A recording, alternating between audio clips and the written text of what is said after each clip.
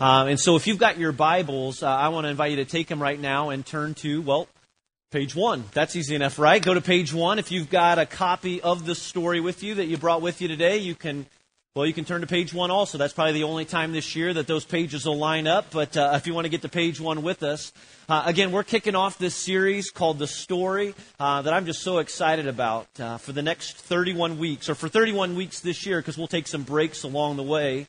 We're going to be reading through the Bible together, and I just really think it's cool that it's not just Genesis Church, but I was eating lunch this past week with Steve Poe, the pastor of Northview, and they started the story last week. I have friends in Louisville that have done the story. They did it in 2012. Another friend that's doing it right now in Chicago with his church. And so we're partnering, we're joining a number of other churches across the country in reading through the Bible together and using the story, using this book. This resource, it's not meant to replace your Bible, but it's certainly a great resource in helping you to maybe better grasp the entire story of the Bible. And I just say to you, if you don't have one of these, I'd encourage you to pick one up, but I got to tell you, we don't have many left. We've sold almost 300 of these, and I know we've got a few more back at the Info Hub. If you don't have one yet, you can pick one up for $5. You can go online and purchase one. You can download it to your Kindle or whatever else you might read.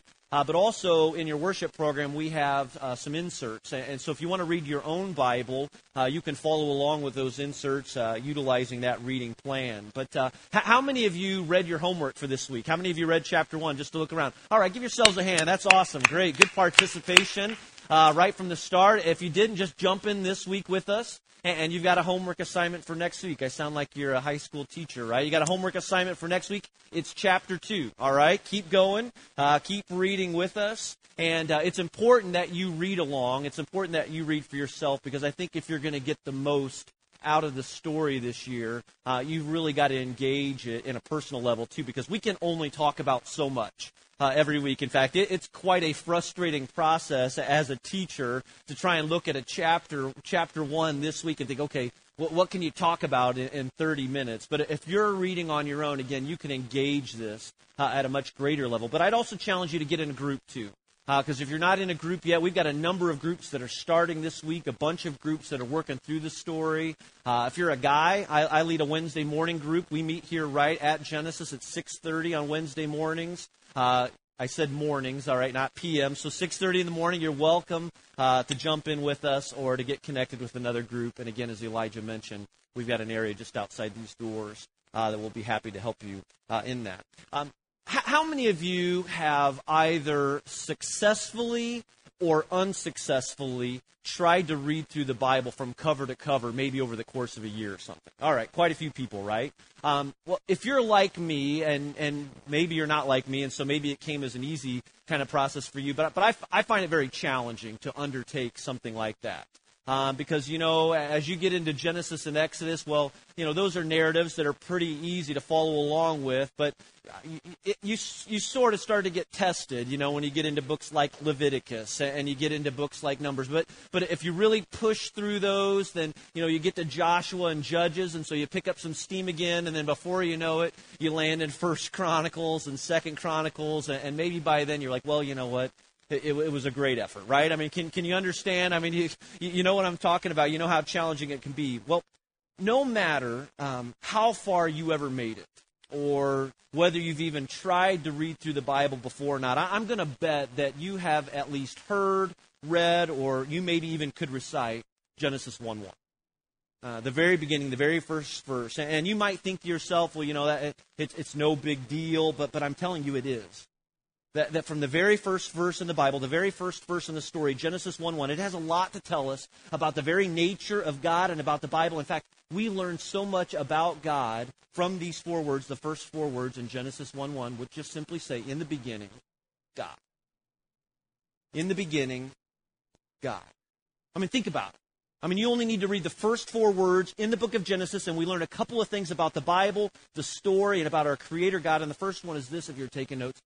The Bible is God's story. I mean, it really is.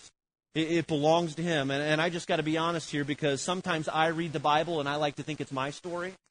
that it's all for me, that I can get so caught up in what I'm reading and think, okay, well, how does this apply to my life? Or what does this mean directly for me in my situation? Or what am I supposed to do in this particular situation or with these circumstances that I'm facing right now? But the truth is, it's not always for you right now because it's not your story.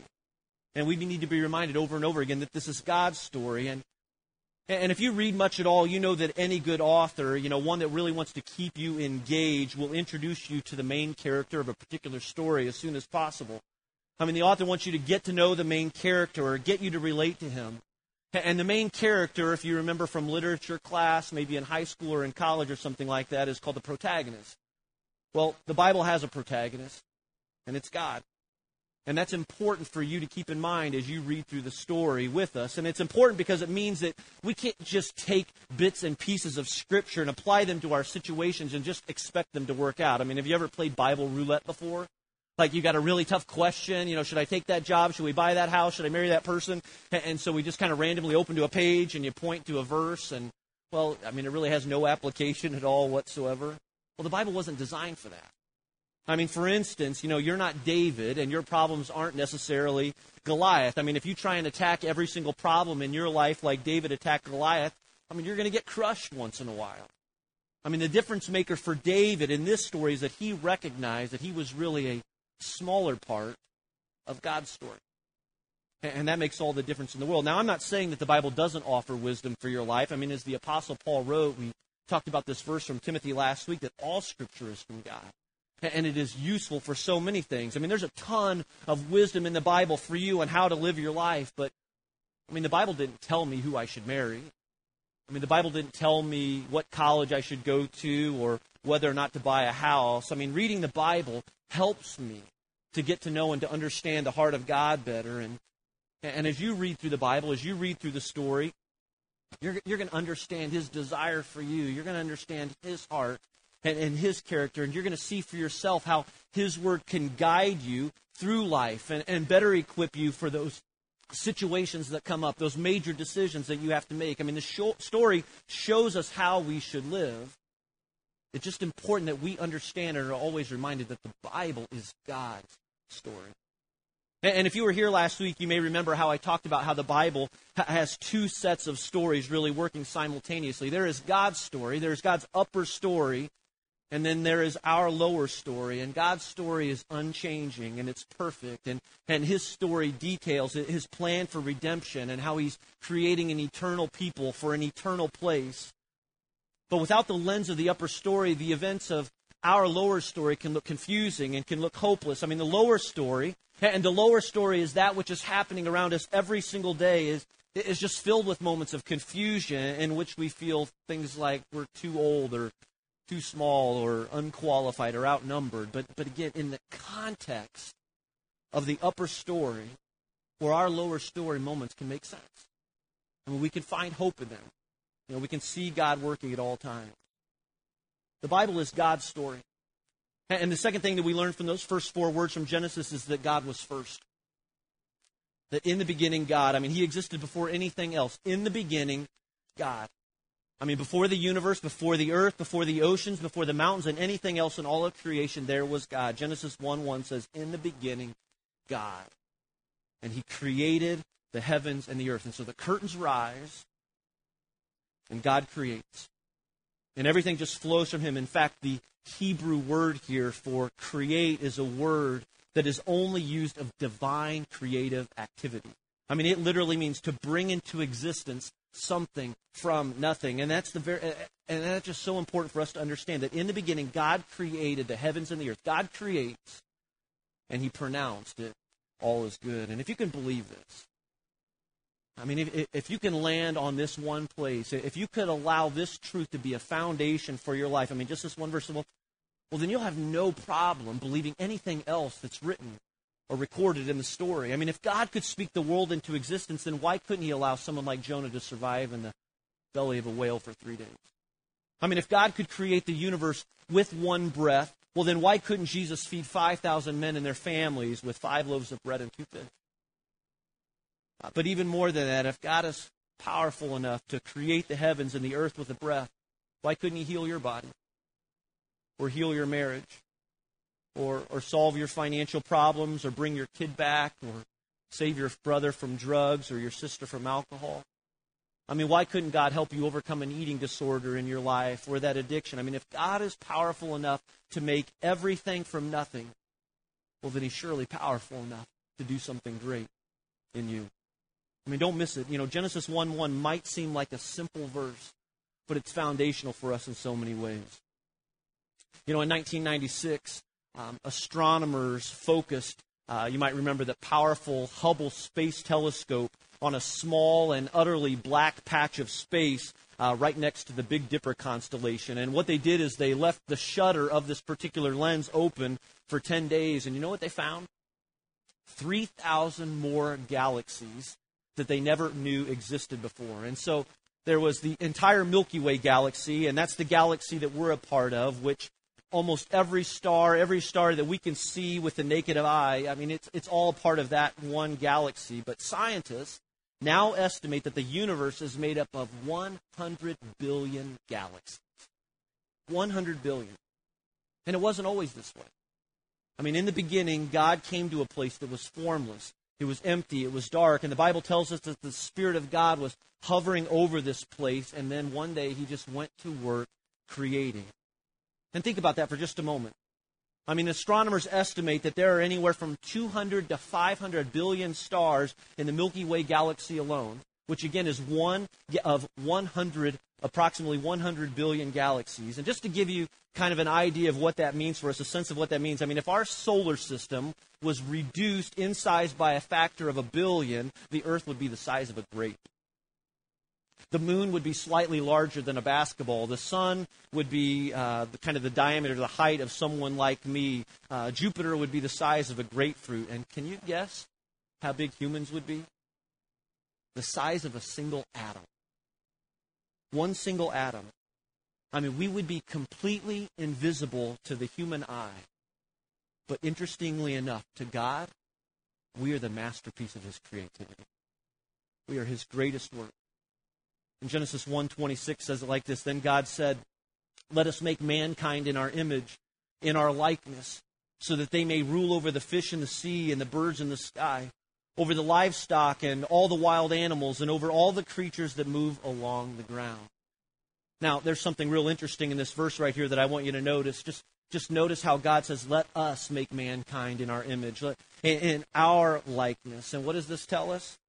I mean, it tells us that God is in 3 equal but distinct parts, Father, Son, and Holy Spirit, predates us. That in the beginning there was God, there was all of Him. There was God the Father, there was God the Son, and there was God the Holy Spirit, together in perfect community. And this is so important for you and I to understand and to remember, because it's not that He needed to create humans. You know, I've heard it said before, I've heard people say that God created us because He was lonely, and that He needed someone to spend time with. But He didn't create us because He was lonely. He created us because He wanted to. He created people like you and me for His glory, and so that we could bring Him glory in all that we do. Now, there are brilliant people here on this earth and even in this room right now who believe in creation by God, but I got to tell you, there are brilliant people out there today who believe in the theory of evolution. And one of the problems that I have with evolution is Genesis 1. I mean, it's just Genesis 1 where it tells us quite clearly that God is the one who created nature, and He's the one that created life. I mean, He's the one that created man and woman, and He tells us how He went about it. I mean, I have a difficult time with the theory of evolution because it says that you are here on this earth by accident. But God says that we're here on purpose. That God created us for a purpose, that He had a plan, that there is a reason why people like you and me are on this earth today. You know, I heard the story of a little girl who went up to her mom and asked her mom about evolution, just basically asked, hey, Mom, how did mankind begin? And her mom told her the biblical story of creation and how God created man, and then He created woman, Adam and Eve, and He made them in His own image. Well, a few days later, the girl went up to her dad and asked the very same question. Dad, how did mankind come to be? And the dad said, well, many years ago there were these monkeys, and one day all of these monkeys started evolving into humans. Well, as you can imagine, this confused the little girl, this daughter, and so she went back to her mom and said, Mom, you said that God created us, but I went to Dad and he said that we evolved from monkeys. I mean, how can that possibly be? And the woman thought for a minute and she said, honey, it's really simple. I explained to you my side of the family, and your dad just basically explained his side of the family to you.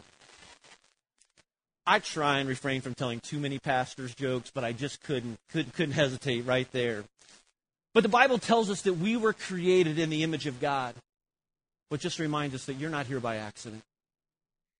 That God has you here, that He created, that He formed you in your life for a great reason. I mean, you were created for a purpose, and no other creature on this earth can claim this. I mean, and that indicates why God wants to have a special relationship with you. I mean, that's where we find our worth, that we are loved by the Creator in such ways and ways that He does not and cannot love things like animals.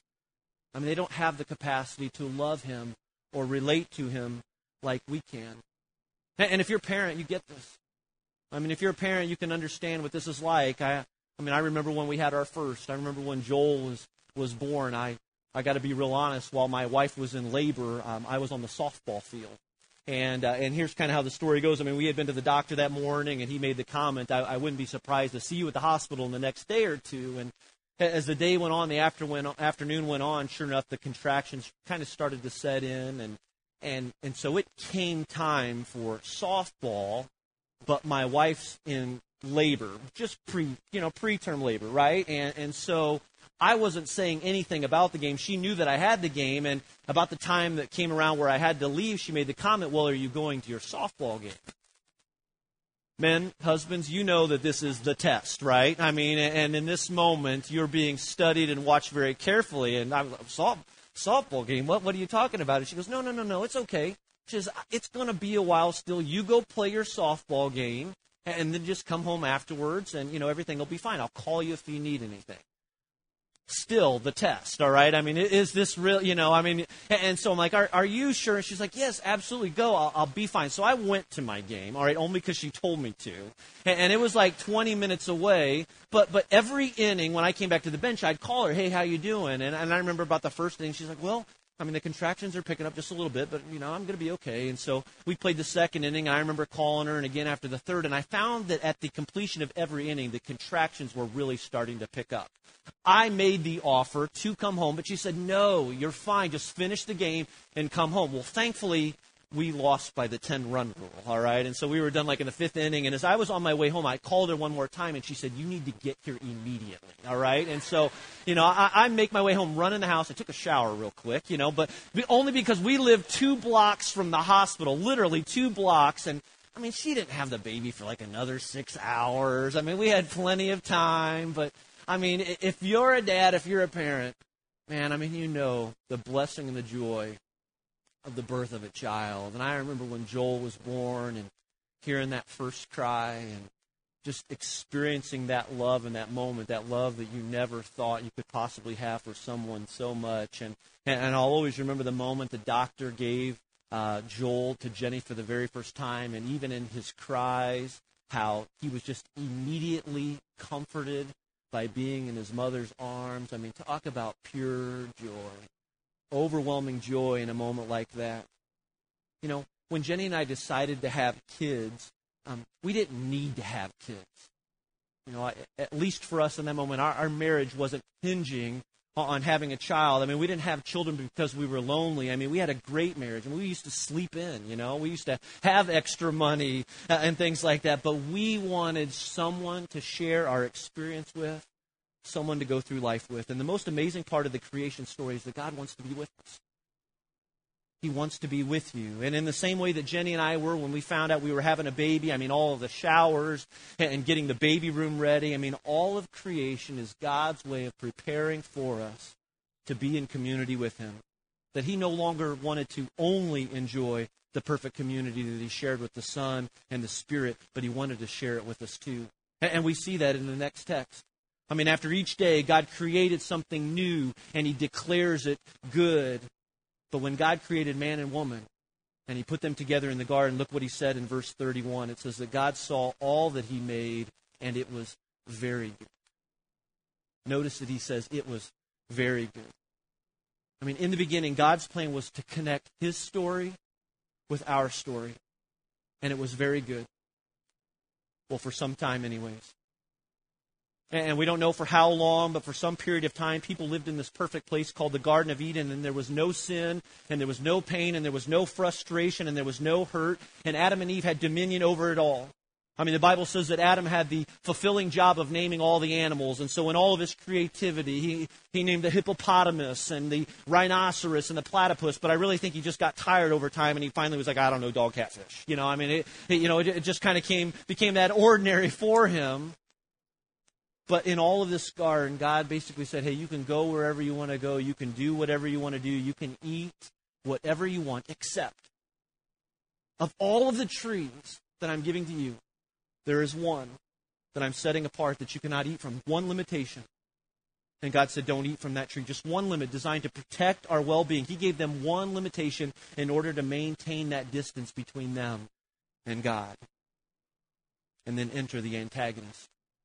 I mean, just like every story has a hero, has a protagonist, every story has an antagonist too, an enemy too. And God's enemy, the devil, enters the picture as a snake, which appropriately to me, I think is one of the worst creatures on this earth. I mean, I hate snakes, but you know how in a lot of stories, I mean, the antagonist has a lovable side?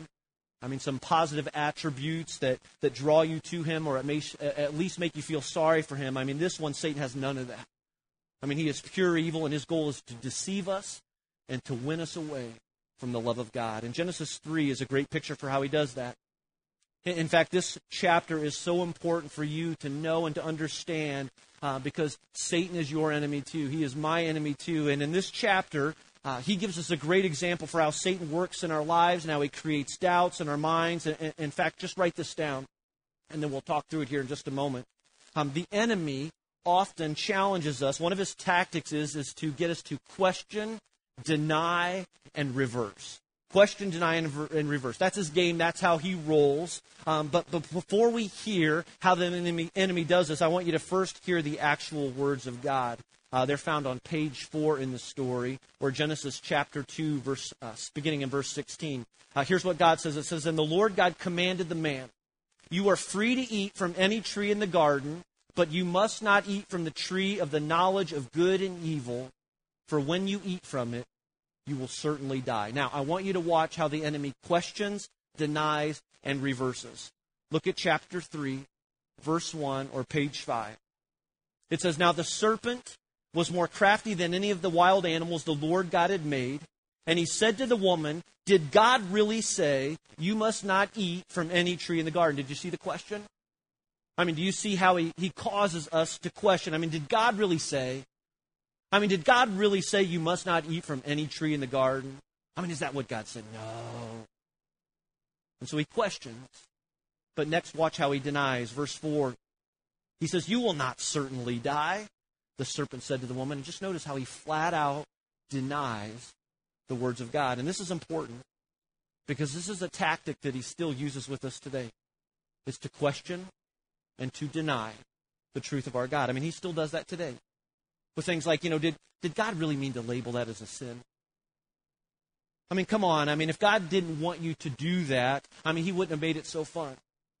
I mean, if God didn't want you to cheat like that, he wouldn't have made it so accessible. If God didn't want you to look at something like that, I mean, he certainly wouldn't have made it so attractive.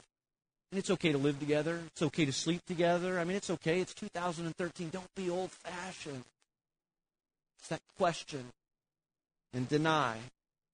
And finally, he reverses in Genesis 3:5, when the serpent says, "For God knows that when you eat from it, your eyes will be open, and you will be like God, knowing good and evil." I mean, notice how he just says the exact opposite. It's not bad for you. In fact, it's good for you. I mean, look, hey, God's holding out on you with this one. And this is exactly why Satan is referred to as the father of lies. It's why why Jesus said in John chapter 10, verse 10, he calls Satan a thief. He is one who comes to kill and steal and destroy. And ever since this story in Genesis 3, we've given into his lies. Lies like you can be like God, or you're not going to hurt anyone but yourself, or lies like, God could never use you for anything remotely good. And then in verse 6, it says, when the woman saw that the fruit of the tree was good for food and pleasing to the eye, and also desirable for gaining wisdom, she took some and ate it. She also gave some to her husband who was with her, and he ate it. And right here in these two verses is one important theme from the whole creation story. Again, it's in your notes. It's this, that God creates and it's good, but sin tears it all apart. God creates and it's good, but sin tears it all apart. I mean, in one move, in one single moment, everything changed. Everything that God had designed, all of this work that went into creation, it was frustrated by our inability to follow instructions. I mean, it's in Genesis 3 that we discover the reason for all the chaos that is present in the world today. I mean, we understand why this world is so messed up to the extent it is. And it's easy for you and me to look at a story like this and think, well, I mean, I would have never given in. I wouldn't have given it all for a piece of fruit, for sure. You know, an apple. I mean, maybe if it was a chocolate tree or something, I would have given in. But the truth is that the enemy knows our weak spots too. I mean, he knows where you're soft, and he's working all the time to exploit that. I mean, maybe for you it's food. Maybe it's a drug or alcohol. Maybe it's something like money or an addiction. I mean, Satan just whispers into your heart, I mean, do you think this one time, do you really think this one time will hurt? Maybe it's with you and your marriage right now. I mean, Satan loves to attack marriages. He especially loves to attack Christian marriages because he knows that if he can get in the middle of a marriage, he can not only damage you, but he can damage your children and maybe even rip apart your whole family. Again, it's just that question, deny, and reverse tactic at work all the time. The devil is a thief. He comes only to steal and kill and destroy. And so Adam and Eve, as the story goes, were forced to leave the garden, but this bad stuff didn't end with their expulsion. I mean, the same sinful nature in Adam and Eve that raised its ugly head in their offspring and in the generations following. The first two children, Cain and Abel, well, we know that Cain killed Abel. And so this evil, this selfish pattern just continued long after they were gone. This decline, this tendency towards sin and evil, I mean, it really just spiraled out of control. The fact is that we all sin. I mean, every single one of us, we all screw up. And what started in Genesis, it continues today. I mean, Romans 3:23 says that all have sinned and fall short of the glory of God. And we learned this past week, how the lower story, like that story, those events and circumstances that are taking place in our lives every single day, that 6-foot world, if you would, horizontal world that we live in, it's there and it's present, but there's an upper story too. And there's this upper story where God is revealing His love and His work at all times. I mean, the lower story is all about sin struggles. And it's all about confusion and frustration. And Adam and Eve's choice, really, it's become our choice every single day. And like Adam and Eve, we have a big problem that needs a solution. I mean, we have an earthly problem that requires and demands a heavenly sort of solution. And this problem continues with each and every generation, moving further and further from the will of God. Look at how this continues in Genesis chapter 6. Starting in verse 5, it says, "The Lord saw how great the wickedness of the human race had become on the earth, and that every inclination of the thoughts of the human heart was evil, only evil all the time. The Lord regretted that He had made human beings on the earth, and His heart was deeply troubled.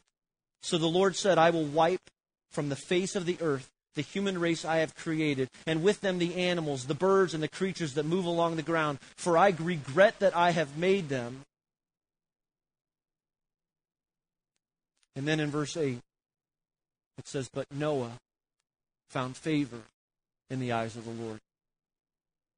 I mean, God was so sick of the condition of His creation that He was ready to destroy it all. But Noah, one man, found favor in the eyes of the Lord. I mean, God was able to locate the most righteous person living on the earth at this time. And Noah wasn't perfect, but he found favor in the eyes of God. And so God commanded Noah to build an ark, and He put Noah and his family in this ark along with a whole collection of animals. And God brought rain to the earth for 40 days and 40 nights. I mean, He flooded and destroyed the world with this flood. I mean, sin had become such a problem that God was ready to start over. And was there a good reason for doing that? There was. Because for God, His upper story was in play the entire time. And for God, He was starting over with an imperfect man in Noah. And so God spared Noah's life, and He spared the lives of his family. And God put a rainbow in the sky, and he promised them that he would never again destroy the world with a flood like this. And so while one point of the story is that God creates and it's good, but sin tears it apart, the point here is that God promises and there's hope. That even in the midst of all the confusion, even in the midst of all the chaos, God promises and there is hope. And while Adam and Eve and Cain and Noah and each of us struggle with sinfulness in this lower everyday story that we're living, God even today is still unfolding his upper story. And as we bring this to an end today, I want to just show you and how even in these first chapters here in Genesis, we find some points of hope.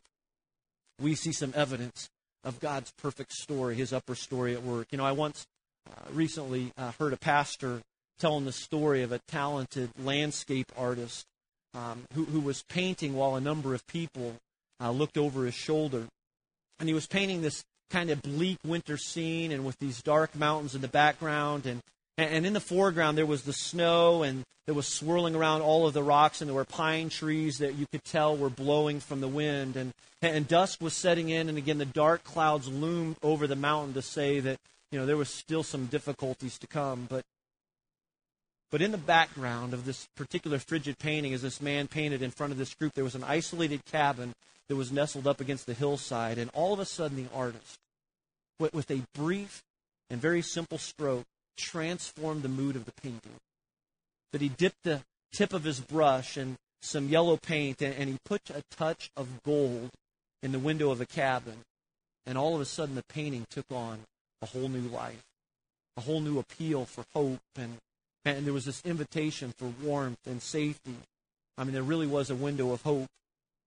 And the first chapter of the story that you read for this week, I mean, it really paints a great picture of despair. I mean, we're reminded that sin brings isolation and death and loneliness. I mean, there's a sense of hopelessness in the chapter, but in the story of creation, chapter 1, God paints some rays of hope too. In fact, there are a couple of points of hope in this chapter. One of them is in Genesis 3:15. If you're there, it's on page 6. It's the first messianic prophecy in the Bible. I mean, it's the first prediction of the future son, of this future Savior in Jesus. And it comes right after Adam and Eve had sinned, and now God is talking directly to the serpent, to Satan. Genesis 3:15, he says, "And I will put enmity between you and the woman, and between your offspring and hers. He will crush your head, and you will strike his heel." What's he basically saying?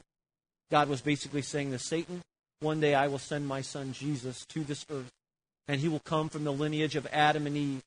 And there's going to come a day when you will do some limited damage to my son. You will bruise his heel on a Friday, but make no mistakes, he will smash your face on Sunday, and it will be a permanent blow to your power and influence in this world forever. And the second ray of hope comes right after this. I mean, the Bible says that Adam and Eve were ashamed by their nakedness, and so they attempted to cover their nakedness with fig leaves. And Genesis chapter 3, verse 21, or on page 6 there, it says, "The Lord God made garments of skin for Adam and Eve, or Adam and his wife, and clothed them." And I just want you to see here that God does something. He puts animal skins over them. And don't miss this. That meant that God took an animal and shed its blood. And I really think that he did it in the presence of Adam and Eve. And many scholars speculate that this is the first shedding of blood that Adam and Eve had ever witnessed. I mean, this was the first animal death. No death had preceded sin entering the world. And so this would be the first time of many times, all throughout the story, all throughout the Old Testament, where God would train his people by animal sacrifice. And with every animal death and sacrifice, he was just teaching them this lesson through repetition over and over again, that every time a person sins, it's followed by a shedding of blood.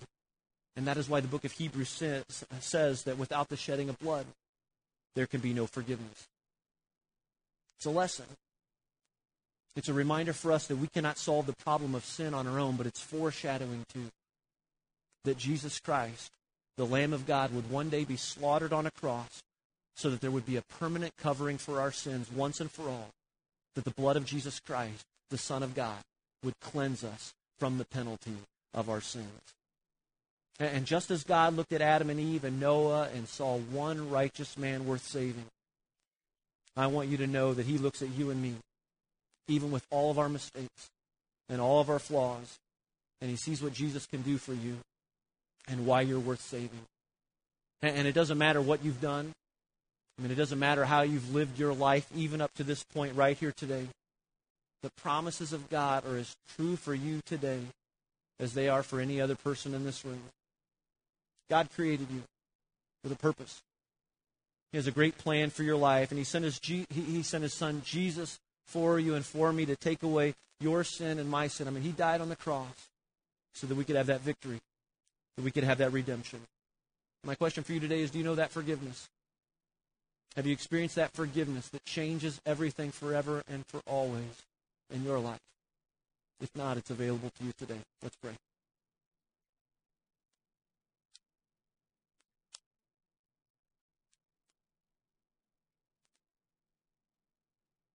God in heaven, your love for us is beyond anything that we can imagine. That in the beginning you created the heavens and the earth, and that even today you specialize in new beginnings. And God, we thank you. We thank you today that your one and only Son's sacrifice allowed us to have our sins taken away forever. And we thank you for the fact that He conquered the grave, giving us hope that we too can live again. And God, I want to pray for every person here today, that we might know our purpose, that we might have that confidence that we are here on this earth for a reason, and that out of love you created us for your glory in all things. And so I pray for that man or woman, that guy or girl, student here today, that we would know our purpose, that we would find and discover our purpose in you, God, and be encouraged in whatever we might be standing up against even here this morning. That you love us more than anything else. God, we thank you. As we pray here this morning, I just want to acknowledge that I realize that there may be some of you here today and you don't know Jesus Christ as your Lord and Savior. You don't know what forgiveness looks like because you've never received it in your life before. I want you to know today that it's available. That God sent His Son, Jesus Christ, so that you could be loved, that you could be forgiven. And He's made that available to you today, that if you would just open up your heart to Him, you can receive that forgiveness in your life and be changed forever. And I just want to give you an opportunity to do that right now, to invite Jesus in today. And if you want to receive that forgiveness in your life, just pray this prayer with me. Lord Jesus, I need you. I need that love and forgiveness in my life. Free me from pain and frustration. God, help me to find my hope in you and in your Son, and to know that victory. God, I thank you. I thank you for prayers and for hope found only in you today, that you change us forever. We thank you for your love and the greatest love you've ever shown us in the gift of your Son, Jesus. And it's in your name we pray. Amen.